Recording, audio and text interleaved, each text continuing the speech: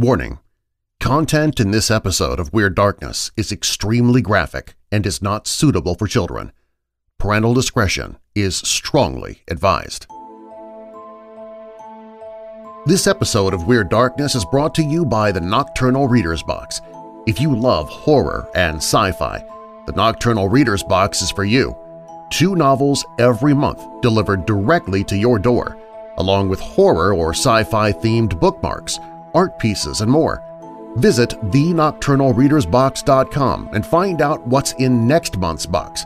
Get 15% off your first 6-month subscription by using the promo code WEIRD15. That's all one word, WEIRD15. Sign up now at thenocturnalreadersbox.com or click the link in the show notes.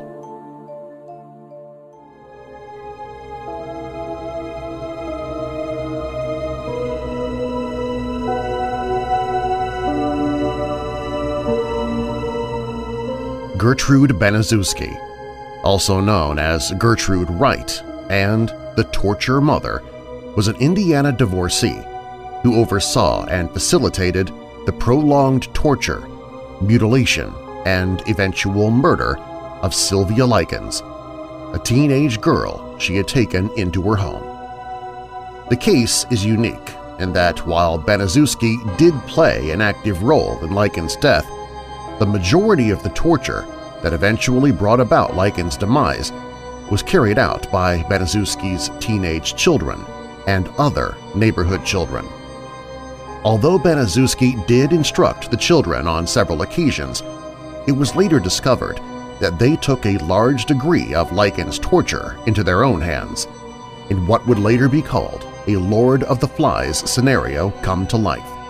When she was convicted of first-degree murder in 1965, the case was called the single worst crime perpetrated against an individual in Indiana's history. I'm Darren Marlar, and this is Weird Darkness.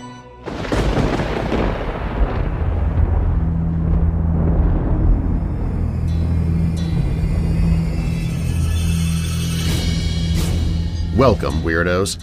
This is Weird Darkness. Here you'll find stories of the paranormal, supernatural, mysterious, macabre, unsolved, and unexplained. If you have a dark tale to tell, you can share it with me at WeirdDarkness.com and I might use it in a future episode. And be sure to subscribe if you've not done so already so you don't miss future uploads. This week, you can save a child's life in Haiti or Guatemala for a single gift of just $50. That one-time gift of $50 will provide a full year of food and clean water for life for that child. I'll tell you a bit more at the end of the podcast, but you can find out more right now while you listen. Click the Give Life banner at WeirdDarkness.com or click the link in the show notes. Coming up in this episode of Weird Darkness. On January 2, 1935, a man who signed the guest register as Roland T. Owen checked in to the Presidential Hotel in Kansas City, Missouri, and never checked out. If you ask a dying loved one to try and reach you from the other side when they finally pass away, don't be surprised if they follow up on that promise. The last cabin standing along the beach at Huntington Island State Park is a celebrity among locals and visitors as folks have taken to a love affair with the Little Blue Cabin's fight against nature over the past few years. Oh, and it also appears to be haunted. We begin with Gertrude Baniszewski, a woman whose evil ran so deep it flowed through her children and their friends and displayed itself in the torture, mutilation, and murder of a young girl. Again, this story is extremely graphic and not suitable for children. Parental discretion is strongly advised. Now, bolt your doors, lock your windows, turn off your lights, and come with me into the Weird Darkness.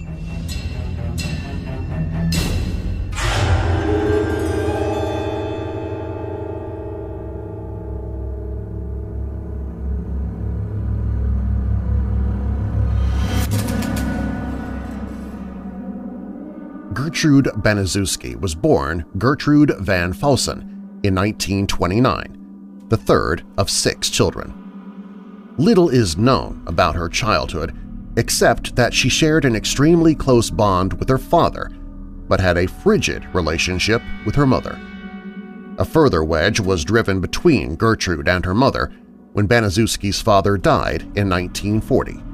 The 11-year-old Baniszewski watched her father die of a sudden heart attack. 5 years later, Baniszewski dropped out of school at the age of 16 to marry 18-year-old Deputy John Baniszewski, by whom she had 4 children. John Baniszewski had a volatile temper, often beating his wife for simply annoying him. The two stayed together for 10 years before eventually divorcing. Gertrude Baniszewski was granted custody of their children.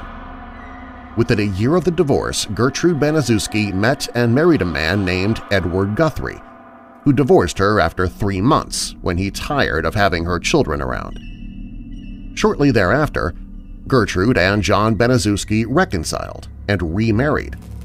The couple stayed together for another 7 years and had 2 more children before finally divorcing again, permanently this time, in 1963. Around this time, the then 37-year-old Gertrude Baniszewski began an affair and moved in with a 23-year-old named Dennis Lee Wright, who further abused her. She became pregnant by him twice, suffering 1 miscarriage, possibly as the result of an assault by Wright, and gave birth to 1 child. This child, Dennis Jr., would be Baniszewski's last child. In all, she had 7 children and suffered 6 miscarriages. Shortly after Dennis Jr.'s birth, Dennis Wright Sr. abandoned Baniszewski and disappeared. She was left essentially destitute.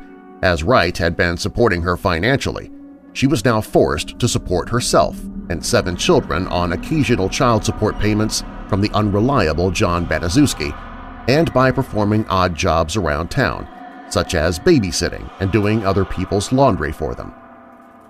Financial problems were quickly exacerbated when Baniszewski discovered that her 17-year-old daughter Paula was 3 months pregnant after a fling with a middle-aged married man.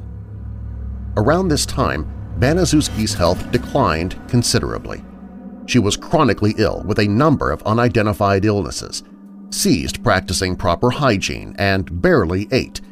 Eventually, these factors began to affect her outward appearance, resulting in a receded hairline, sunken eyes, and an overall skeletal appearance. Baniszewski began to present herself as Mrs. Wright, claiming that she had in fact married Dennis before he abandoned her, which allowed her to keep up a veneer of respectability.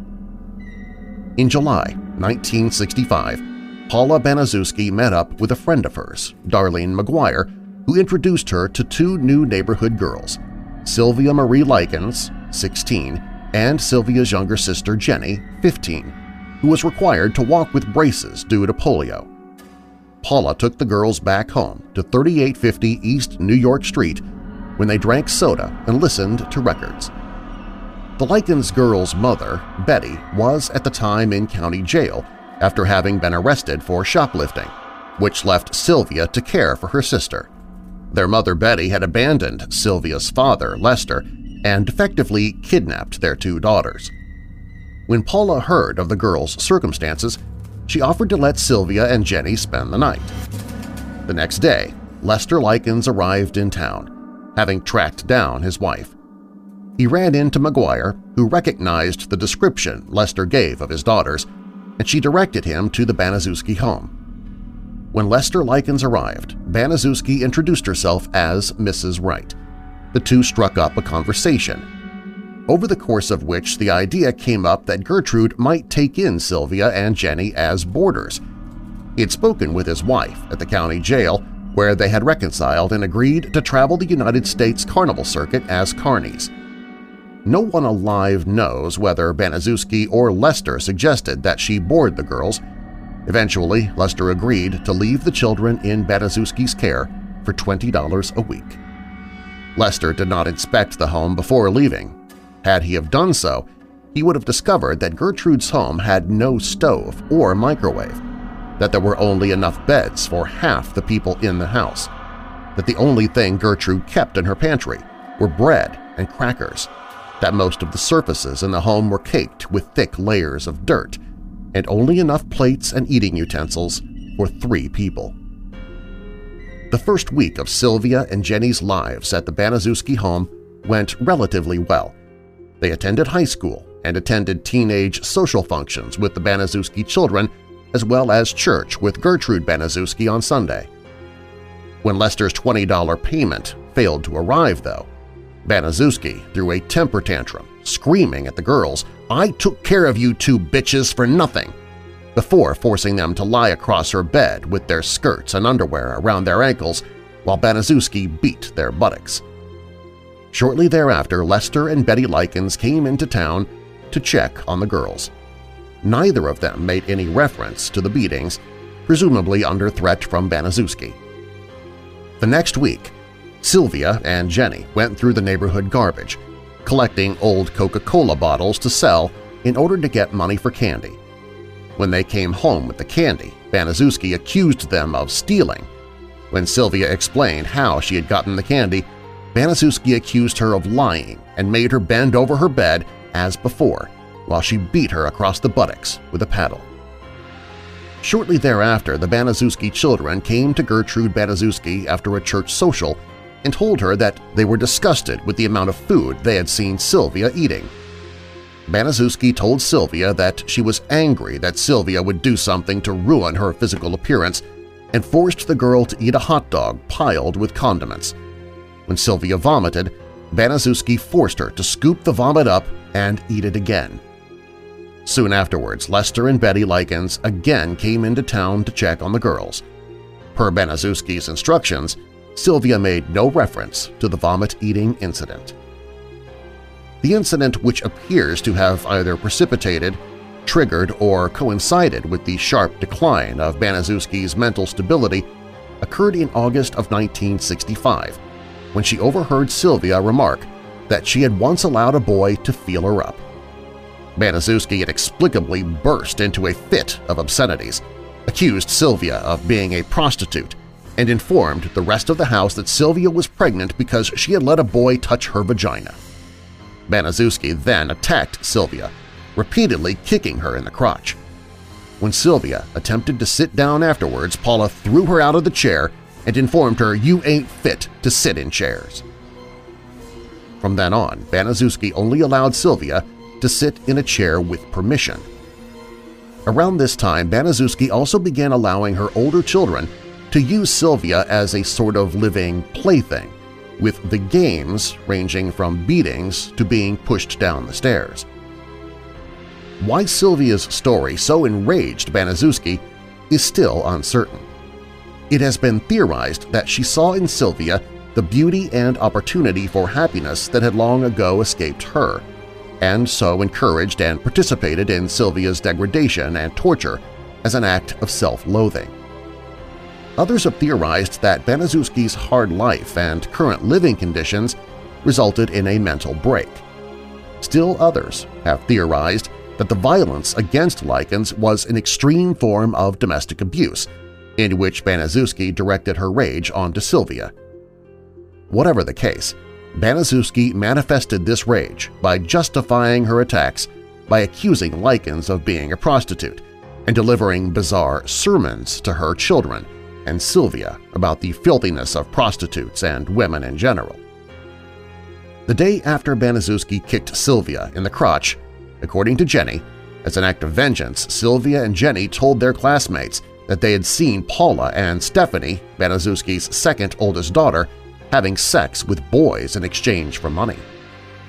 When Stephanie's 15-year-old boyfriend, Coy Hubbard, discovered what Sylvia and Jenny had said, he came to the Baniszewski home and beat Sylvia. From then on, Hubbard, encouraged by Baniszewski, made frequent visits to the Baniszewski home, during which she would instruct the boy to practice his judo on Sylvia. Also, around this time, Baniszewski got Sylvia's best friend, a 13-year-old named Anna Sisko, alone long enough to convince her that Sylvia had been telling boys at school that Anna's mother was a whore. When Baniszewski took Anna to see Sylvia, she directed Anna in a violent attack on the girl. Soon after, Baniszewski told one of Paula's friends, a girl named Judy Duke, that Sylvia had been spreading rumors about her mother and pitted the girls against each other in a fistfight. During the fight, Baniszewski instructed Jenny to punch Sylvia. When Jenny refused, Gertrude began to beat her in the face with her fists until Jenny finally agreed to punch Sylvia. In August of 1965, the vacant house next door to the Baniszewski residence was purchased by a middle-aged couple named Phyllis and Raymond Vermillion. Phyllis, seeing the number of children Baniszewski cared for, believed that Baniszewski would make a good babysitter for her two young children, and that she would also be helping Baniszewski out by paying for her services. The Vermillions arranged a backyard barbecue so that the two families could get to know one another.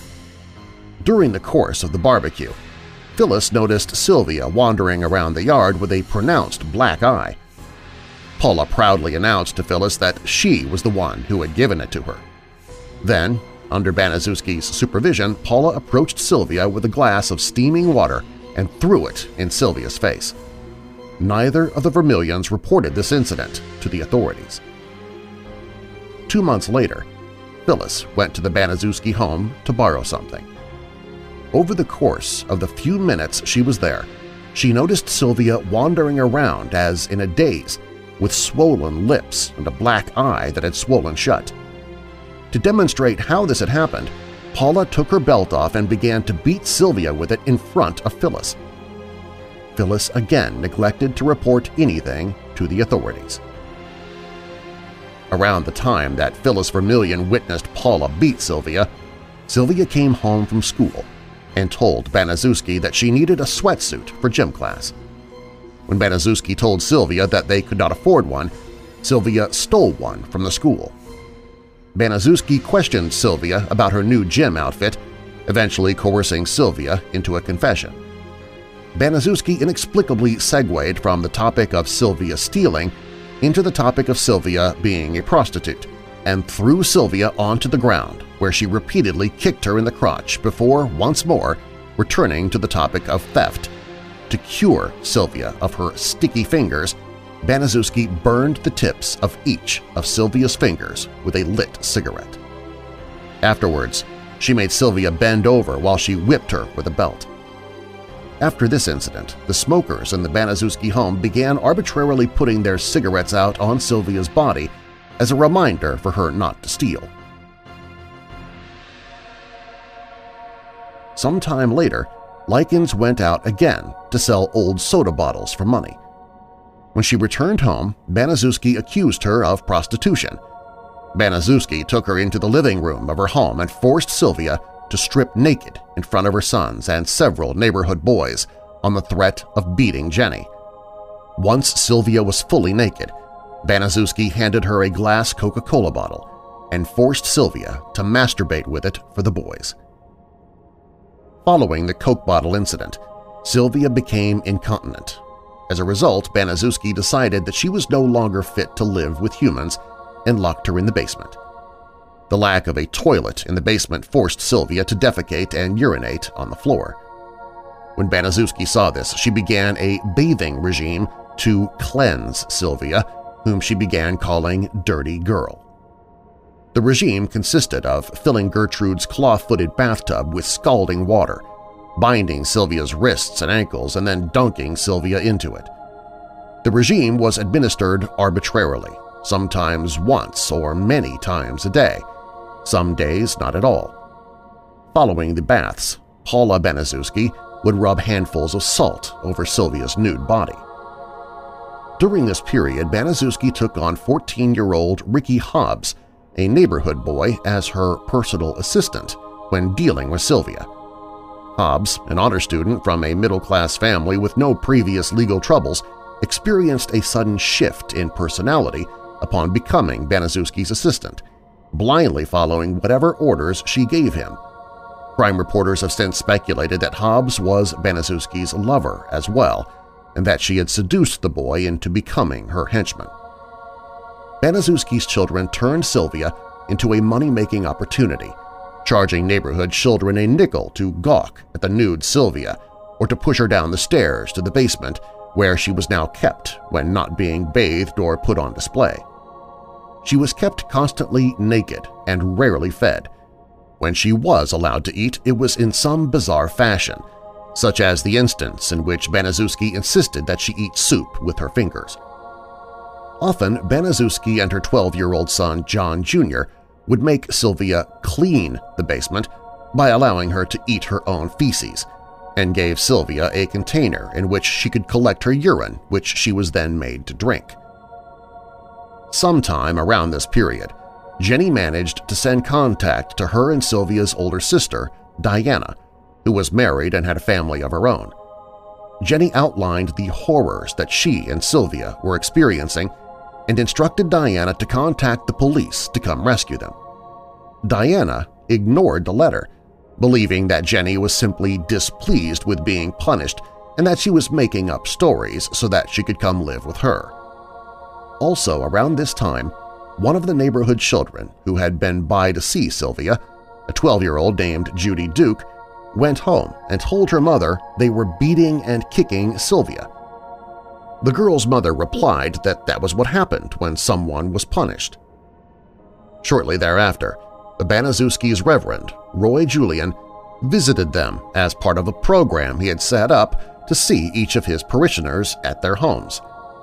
While he and Baniszewski drank coffee, she complained to him that Sylvia had been an intense burden on her, claiming that the girl was a prostitute who'd been servicing married men and had gotten pregnant. Although at the time Paula Baniszewski was several months pregnant, Gertrude Baniszewski insisted that her daughter was a virgin and that Sylvia was attempting to pass off her own misdeeds onto the pure Paula. Baniszewski and the Reverend prayed for Sylvia's salvation before the Reverend left. When the Reverend returned again a few weeks later, Paula told the Reverend during prayers that she had hatred in her heart for Sylvia, to which Baniszewski interjected that the opposite was true. Shortly after this, Diana came by to visit her sisters.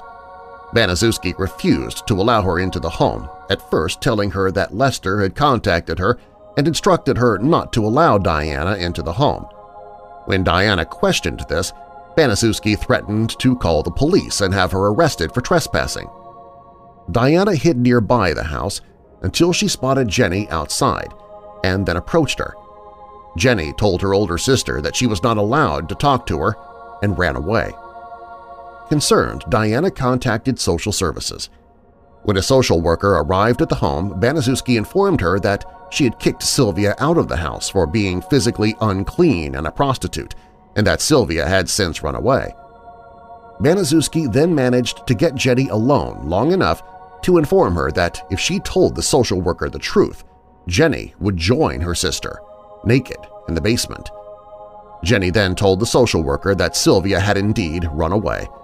The social worker returned to her office, where she filed a report stating that no more calls needed to be made to the Baniszewski home. On October 20th, Gertrude called the police to come arrest a boy at her home. Robert Bruce Hanlon was a local youth who claimed that the Baniszewski children had stolen things from his basement. He had come to the home earlier in the evening demanding that Baniszewski return his things. When she refused, he attempted to sneak into the home to take them back. Phyllis Vermillion witnessed Hanlon being put into the back of a squad car and approached the police to speak on his behalf, as she had earlier overheard the argument between Baniszewski and Hanlon over the stolen goods. Vermillion made no mention of Sylvia during her conversation with the police. On October 21st, Baniszewski instructed John Jr., Coy, and Stephanie to bring Sylvia up from the basement and tie her to a bed, telling Sylvia that if she could hold her bladder through the night, she would be permitted to sleep upstairs again.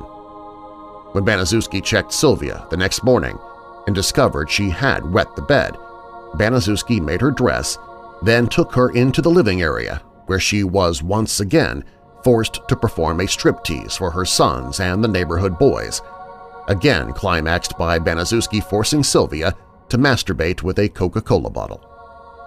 When Sylvia was finished, she was allowed to dress. After a few moments, apropos of nothing, Gertrude brought up Sylvia's lies about Paula and Stephanie and declared, "You have branded my daughters, so I will brand you." Sylvia was forcibly stripped naked, tied down and gagged, while one of Baniszewski's children heated up a sewing needle with a series of matches. When the needle was orange, Gertrude used it to carve and burn the letter I and part of the letter M into Sylvia's stomach. She then instructed Ricky Hobbs to continue carving letters to spell out the phrase, "I'm a prostitute and proud of it." At one point, Hobbs stopped and asked Baniszewski in a confused manner to spell prostitute for him. Baniszewski wrote it down on a piece of paper, and the carving and burning recommenced. When the process was finished, the tattoo, consisting not only of the actual carving but third-degree burns left behind by the heat of the needle, was such that modern plastic surgery would have been unable to correct it. Satisfied, Baniszewski left the room, leaving Sylvia tied, gagged, and naked. At this point, Ricky, Paula, and Baniszewski's 10-year-old daughter Shirley decided to give Sylvia another tattoo, an S in the middle of her chest. The three would later become confused as to whether they had intended the S to stand for Sylvia or slave, though the latter explanation was the one which was leaned towards as being correct. Ricky burned the bottom curve of the S into Sylvia. He then either choked or changed his mind because he then ordered Jenny to come over and carve the top half. Although threatened, Jenny refused. Ricky relented and ordered Shirley to finish the tattoo. The 11-year-old choked and accidentally carved the curve backwards, so that the letter S was actually a number 3 which appeared on Lycan's chest. Baniszewski re-entered the room at this point to address the still bound and gagged Sylvia. "What are you going to do now, Sylvia? You can't get married now. You can't undress in front of anyone. What are you going to do now?" Sylvia was ungagged to address Baniszewski. She replied, "I guess there's nothing I can do. It's on there." Hubbard then took Sylvia back to the basement where he used her for judo practice for a period before returning home. In the middle of the night, Jenny Likens sneaked into the basement to visit her sister, where Sylvia told her, "I'm going to die. I can tell."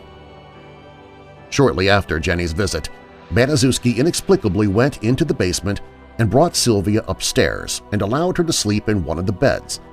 She was allowed to sleep until noon of the next day, October 23rd, when Baniszewski woke her. Once Sylvia was awake, Baniszewski and Stephanie took her into the bathroom and gave her a warm, soapy bath. After the bath, Baniszewski and Paula dressed Sylvia and then dictated a letter to her, intended to look like a runaway letter to her parents. For reasons unknown, Baniszewski dictated that Sylvia open the letter, "Dear Mr. and Mrs. Likens." The words which Baniszewski dictated were, "I went with a gang of boys in the middle of the night, and they said they would pay me if I would give them something, so I got in the car and they all got what they wanted. And when they got finished, they beat me up and left sores on my face and all over my body. And they also put on my stomach, 'I am a prostitute and proud of it.' I have done just about everything that I could do just to make Gertie mad and cause Gertie more money than she's got. I've tore up a new mattress and peed on it. I have also cost Gertie doctor bills that she really can't pay and made Gertie a nervous wreck and all her kids." Just as strangely as Baniszewski's insistence on the formal salutation, she instructed Sylvia not to sign it. After Sylvia finished the letter, Baniszewski began formulating a plan to have John Jr. and Jenny take Sylvia to a nearby garbage dump and leave her there to die. When Sylvia overheard this, she ran for the front door, but in her emaciated and mutilated state moved so slowly that Baniszewski was able to grab her just as she reached the front door and drag her back into the house. Once Baniszewski settled Sylvia down, she took her into the kitchen and made her some toast. Sylvia attempted to eat it, but then she said she couldn't swallow. Baniszewski took down the curtain rod in the kitchen and beat Sylvia in the mouth with it. John then took Sylvia into the basement and tied her up while Baniszewski prepared a plate of crackers for Sylvia. When she offered the crackers to Sylvia, Sylvia replied, "Feed it to the dog. It's hungrier than I am." Baniszewski repeatedly punched Sylvia in the stomach before leaving her in the basement. The next day, October 24th, Baniszewski came into the basement and attempted to bludgeon Sylvia. First, she tried to hit her with a chair, but missed and broke it against the wall. Next, she tried to beat her over the head with a paddle, but swung it in such a wide arc that it came back against her own face, blackening her eye. To stop the strange show, Hubbard stepped in and beat Sylvia unconscious with a broomstick. Over the course of that night, and into the morning hours of October 25th, Sylvia beat the basement floor with the scoop portion of an iron shovel. Next-door neighbors would later report considering calling the police, but chose not to. On October 26th, Baniszewski voiced her intentions to give Sylvia a warm bath. Stephanie and Ricky brought Sylvia upstairs and laid her in the tub, fully clothed. They took her out shortly thereafter when they realized she was not breathing. Stephanie gave Sylvia CPR, but by this time, Sylvia was already dead.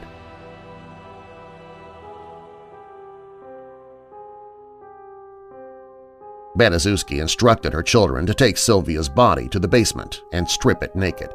She then told Hobbs to go to a nearby payphone and call the police, her house having no working telephone. When the police arrived, Baniszewski gave them the letter she'd made Sylvia dictate. In the midst of the commotion, Jenny Likens whispered to one of the police, "Get me out of here and I'll tell you everything." This statement, combined with the police's discovery of Sylvia's body in the basement, prompted the officers to arrest Baniszewski, Paula, Stephanie, John, Hobbs, and Hubbard for murder. Other neighborhood children present at the time, Mike Monroe, Randy Lepper, Duke, and Cisco, were also arrested for injury to a person. Baniszewski, her children, Hobbs, and Hubbard were all held without bail pending their trials. Charges against Cisco, Duke, Monroe, and Lepper were dismissed. Stephanie's lawyer got her a separate trial. Before it was able to begin, the district attorney dropped the murder charges. Meanwhile, an autopsy of Sylvia Likens turned up over 100 cigarette burns on her body, in addition to various second- and third-degree burns, severe bruising, and muscle and nerve damage. In her death throes, Sylvia bit through her lips, nearly severing each of them. Her vaginal cavity was nearly swollen shut, although an examination of the canal determined that her hymen was still intact, largely discrediting, along with a lack of any ripping or tearing to the rectum, Gertrude's assertions that Sylvia was a prostitute and completely disproving her insistence that she was pregnant. The official cause of death was brain swelling, internal hemorrhaging of the brain, and shock. The case of the state of Indiana versus Gertrude Baniszewski, John Baniszewski, Paula Baniszewski, Ricky Hobbs, and Coy Hubbard commenced in May of 1966. The prosecution sought the death penalty for all involved, including John and Hobbs, who were 13 and 14 at the time, respectively. Paula's time in court was interrupted when she was rushed to the hospital to give birth to the child that she and her mother had insisted she was not carrying. In a show of solidarity, Paula named the child Gertrude. Baniszewski and the children's cases were exacerbated by the fact that they were being represented by 4 different attorneys, one for Baniszewski, one for Paula, one for Hobbs, and one for Coy and John, all of whom worked against each other and attempted to shift blame against the other defendants, even though they were all being tried together. Baniszewski's attorney attempted to shift blame onto the children, portraying her as weak, chronically ill, and incapable of preventing or perpetrating any of the abuse. The children's attorneys attempted to shift blame onto Baniszewski and the other children. Some of the most damaging testimony against Baniszewski was due to her own self-incrimination. She recounted bizarre tales of Sylvia Likens being a neighborhood prostitute and of her trysts with middle-aged married men, as well as accusing her of frequently starting fights in the home. To corroborate Baniszewski's testimony, 11-year-old Marie was called to the stand. Initially, Marie backed up everything her mother had said until, during cross-examination, she suddenly screamed, "God help me!" before admitting everything she had said was a lie and went on to recount in graphic, blunt detail how her mother and siblings had tortured and murdered Sylvia. The young girl's shocking turn against her own family was largely responsible for the eventual verdict. Baniszewski was found guilty of murder in the first degree. To the shock of the citizens of Indianapolis, she did not receive the death penalty, but rather life imprisonment without the possibility of parole. Paula Baniszewski was convicted of second-degree murder. She appealed and was granted a new trial, but before it began she struck a plea bargain and pled guilty to voluntary manslaughter. She served 3 years in prison and was then paroled. John Baniszewski, Hubbard, and Hobbs were each convicted of voluntary manslaughter and sentenced to 18 months in a juvenile detention facility. By the time the now 17-year-old Hobbs was released, the severity of his crimes had sunk in, and he suffered a nervous breakdown. He began a regime of heavy chain smoking, which had severely decayed his lungs by the time he was 20. By the time he was 21, he was dead of lung cancer. Baniszewski appealed, was granted a new trial, and was again found guilty, though this time she was sentenced to 18 years to life. Over the course of the next 18 years, Baniszewski became a model prisoner, working in the sewing shop and becoming a den mother to younger female inmates. By the time she came up for parole in 1985, she had earned the prison nickname Mom. The news of Baniszewski's parole hearing sent shockwaves through the entire Indiana community. Jenny Likens and her family appeared on television to speak out against Baniszewski. The members of 2 anti-crime groups, Protect the Innocent and Society's League Against Molestation, traveled to Indiana to oppose Baniszewski's parole and support the Likens family, beginning a sidewalk picket campaign. Over the course of 2 months, the groups collected 4,500 signatures from the citizens of Indiana, demanding that Baniszewski be kept behind bars. In spite of all of this, Baniszewski was granted parole. During the hearing, she gave the following confession: "I'm not sure what role I had in it because I was on drugs. I never really knew her. I take full responsibility for whatever happened to Sylvia." Baniszewski walked out of prison on December 4, 1985, and traveled to Iowa under the name Nadine Van Falsen. She died there of lung cancer in 1990. The fates of Baniszewski's children remains largely unknown. Paula Baniszewski moved to Iowa and assumed a new identity. Internet rumors claim that she is still alive and lives on a farm somewhere in the Iowa countryside. Stephanie Baniszewski became a schoolteacher and assumed a new name. John Baniszewski changed his name to John Blake and worked as a truck driver before becoming a real estate agent and lay minister. He was never arrested again. He married and had 3 children and has lived in anonymity, only surfacing briefly in 1998 in the wake of the Jonesboro Massacre to speak for the first time about the Likens murder, saying that he took full responsibility for his role in the murder and that a harsher sentence would have been more just.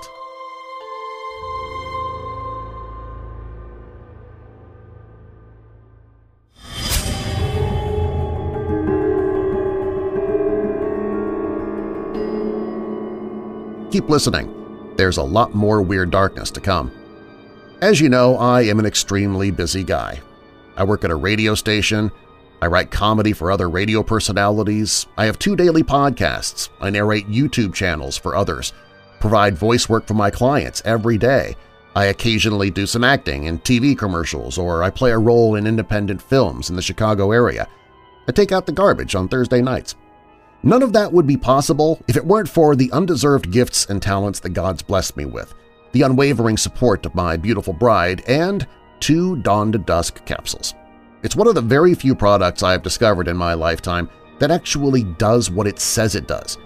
Dawn to Dusk stimulates your body, brain, and cells so your gears can turn at maximum efficiency for up to 10 hours, letting your clock work hard and longer. They mean it when they say that. I used to crash every afternoon around noon, but once I began taking Dawn to Dusk in the late morning, I had energy and focus the rest of the day, without resorting to a high-calorie energy drink or pot of coffee that would make me jittery for an hour and then cause me to crash afterwards. No sugars, no salt, no preservatives or artificial stuff, just the perfect blend of ingredients to give you a lift physically and mentally, without crashing to the ground later. You can try it for yourself at brickhouseweird.com. It's a special page they designed just for you, my weirdo family. That's brickhouseweird.com. And you can save 10% off Dawn to Dusk if you use the promo code WEIRD at checkout. That's Dawn to Dusk at brickhouseweird.com.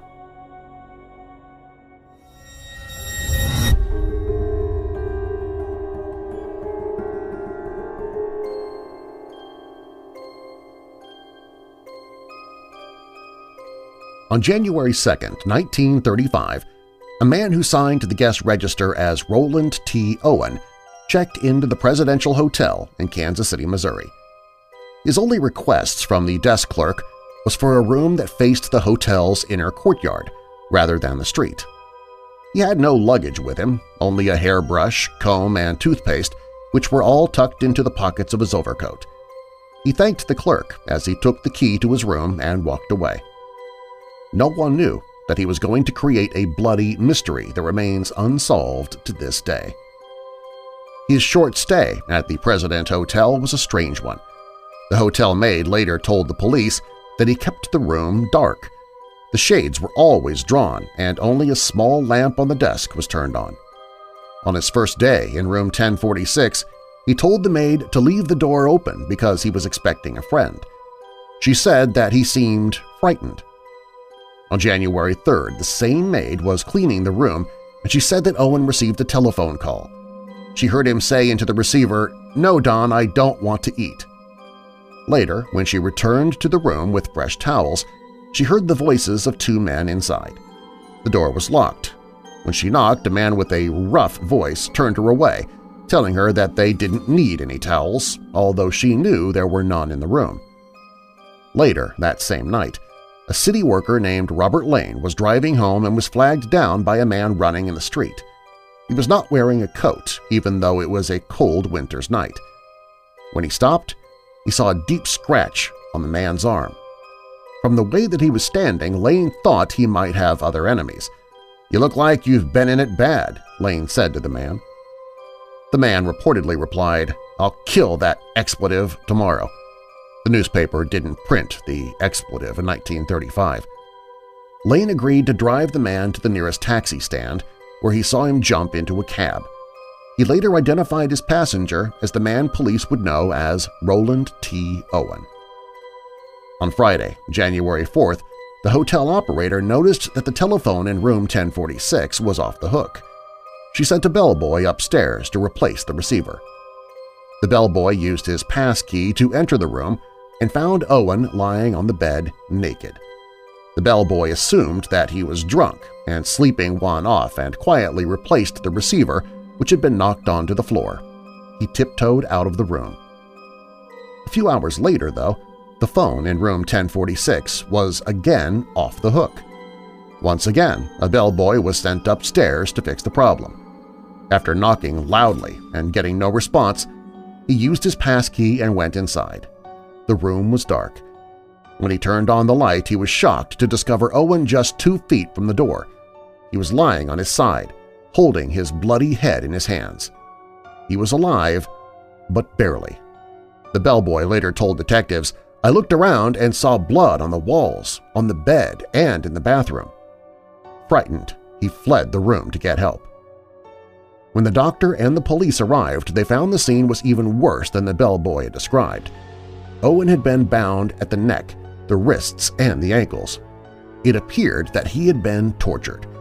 He had a fractured skull and dozens of knife wounds, one of which had punctured his lung.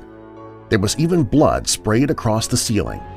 Most of the blood had dried, leading the doctor to believe that he had been attacked 6 or 7 hours before. This meant that when the bellboy had originally entered the room, believing that Owen had been passed out drunk, he had actually been seriously injured. There were few clues left behind. All of Owen's clothing, including his overcoat, were gone. The police found a hairpin, an unlit cigarette, and on the telephone table 4 small fingerprints that they speculated might belong to a woman. Owen offered no help.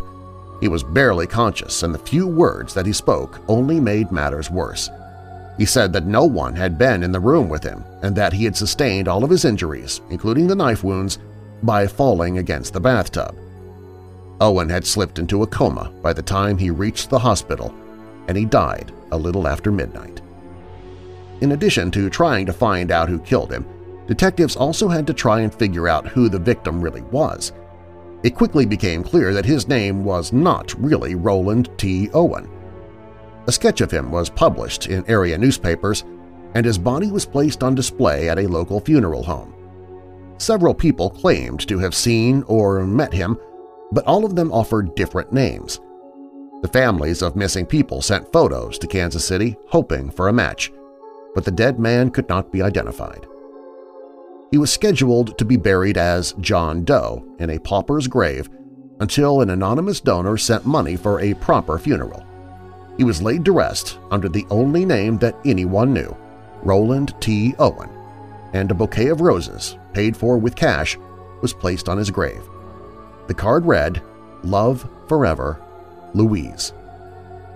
Then, a year later, a woman named Ruby Ogletree saw a crime magazine article about the unsolved murder, which included a photograph of the victim. It was her son, Artemus Ogletree, who had been missing since he vanished from Birmingham, Alabama in 1934. Artemus was much younger than anyone suspected. He was only 17. Detectives had finally learned who the victim was, but they still had no idea who killed him or why. Was it the mysterious Don that he had been talking to on the telephone? Or the man who turned away the maid with the towels? Who was Artemus hiding from at the President Hotel? Who had beaten him up on the night he was picked up by Robert Lane? Whose fingerprints were found in his room? Did they belong to a woman? Who was Louise and how did she connect to the case? Had she paid for the funeral as well as the roses? Could she have been the killer, or at least present when Artemus was killed? The mystery of what happened in room 1046 remains unsolved today, and it's likely that we will never really know what happened that night, or what led up to the brutal death of a young man who checked in as Roland T. Owen.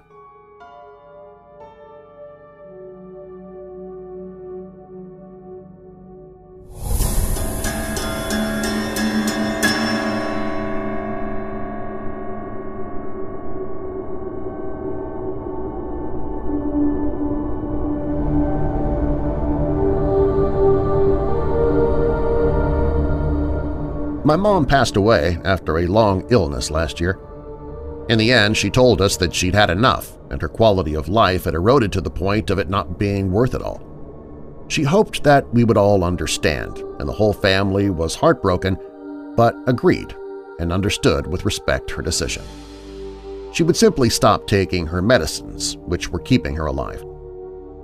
She stopped taking her meds and actually rallied for about 4 days, where she was able to say goodbye and let us go slowly. We even had a Last Supper all together with family, which was an incredible event full of human emotion and love. I was quite close to her, and we often talked about many different things, including the afterlife and paranormal discussions. A day or two before her passing, I asked her to reach out to me somehow from the other side if she could, to let me know that she was well.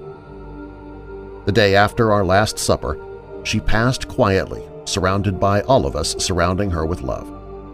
It was the best possible end of her life that we could have hoped for. Her wake was at an old funeral home in a small upstate New York town. We all gathered in a large room there for hours as friends and family came to give their last respects. Near the end of it, I left the room and went into the hallway, which led up a ramp with a closet facing me at a turn in the hallway, which in turn led back to a bathroom and offices. I was going to check on my 92-year-old father, who was in the bathroom, to make sure he was okay. After doing so, I turned and proceeded back down the hallway. As I approached the corner of the hall where the closet was, I noticed a large moving shadow which was moving left to right and towards the closet. As I noticed its height and broad shoulders, it seemed to notice that I had recognized that it was there, and the shadow first froze and then moved as if walking quickly towards the closet. I had a distinct feeling that it was actually fleeing and meant me no harm. I was frozen momentarily, not by any sort of fear but of astonishment and curiosity. As I approached it in curiosity, the most incredible thing occurred. Suddenly, the shadow stopped and a sort of window appeared floor to ceiling. It had a clear, square edge to the window, and within its shape, a swirling, smoky image seemed to be moving but indiscernible in shape. As the smoky image filled the window, I could see that the window was illuminated from within with a bright light. It kept swirling and filled all of the window. Suddenly, a bright, burning track of light extended from the window across the floor at a perfect 45-degree angle towards the open closet. The brightly lit track of light on the floor stopped just short of the open closet door. Another window then appeared instantly from the brightly lit track upwards to fill the space again from floor to ceiling. This window had a distinctly square edge, was brightly lit from within, and appeared about half an inch in thickness, and now the smoky image swirled into this next window with the previous window now gone. I approached it in curious astonishment, trying to take note of every detail. As I approached it, a white vapor appeared all along the outer square edge of the window, almost like white steam. It left the edge of the window at a distinct 90-degree angle and was disappearing into the closet. At that moment, I thought to myself, are you hallucinating or losing your mind? Just as I thought that, the vapor disappeared into the closet. The track of light and window disappeared, and the last of the vapor seemed to brush across a jacket hanging by itself in the closet. As if to confirm for me that this really happened, the jacket started swinging on its hanger in the closet. I moved to the last few feet to the closet opening, looked in, saw nothing but the jacket still swinging gently back and forth.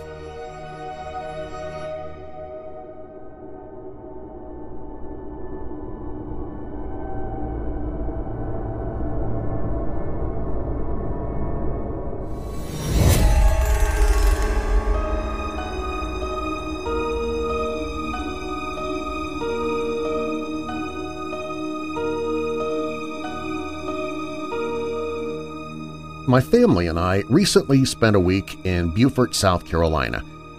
We did the typical touristy stuff, carriage rides, history tours, lots of shrimp and grits, but one day we got bored with the scene in town and drove to Hunting Island State Park.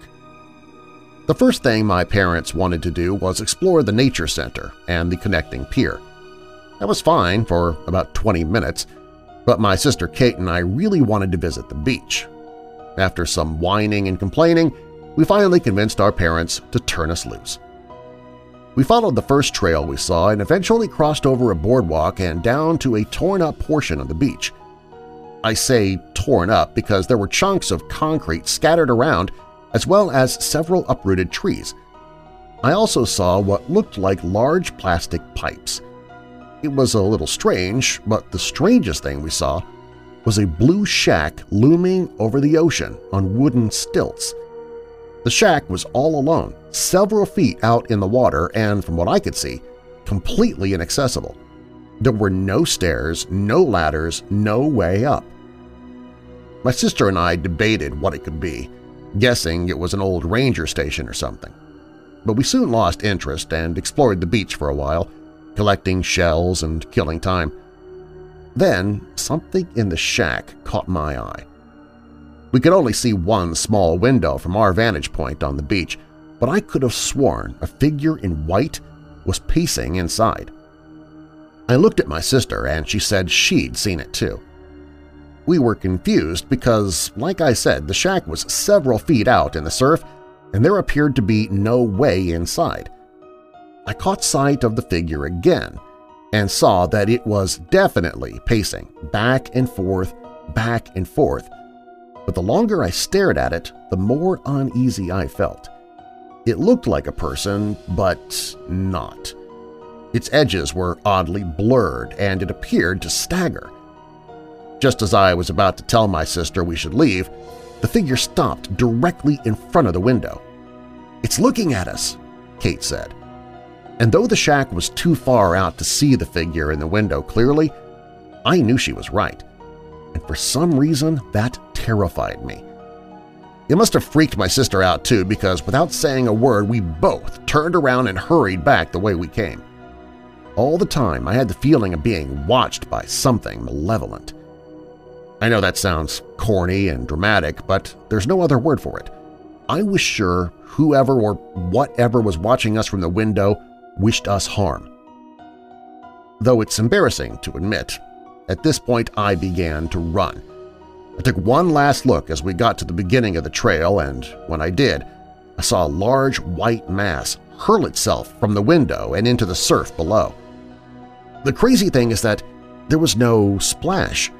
Whatever it was penetrated the water like a knife. I didn't stick around to see if it resurfaced. I ran faster than I've ever run in my life, practically dragging Kate behind me. When we got back to the nature center and told our parents what we saw, they laughed and said it was probably just a pelican or some other seabird thrashing around in the shack. And I admit that makes sense, but I don't believe it. When we got back to the hotel, I Googled Hunting Island Park and, amazingly enough, found an article about the old shack, known by locals as Little Blue. Turns out it's an old rental cabin. It was once one of several rental properties on the beach, but it's now the last cabin standing due to severe beach erosion, hence all the rubble we'd seen. According to the article, the family who owned the cabin was very happy there. There were no sudden deaths in the property or anything like that, though several people have drowned at the park over the years. Honestly, I don't know what we saw that day, and I'm pretty sure I don't want to find out.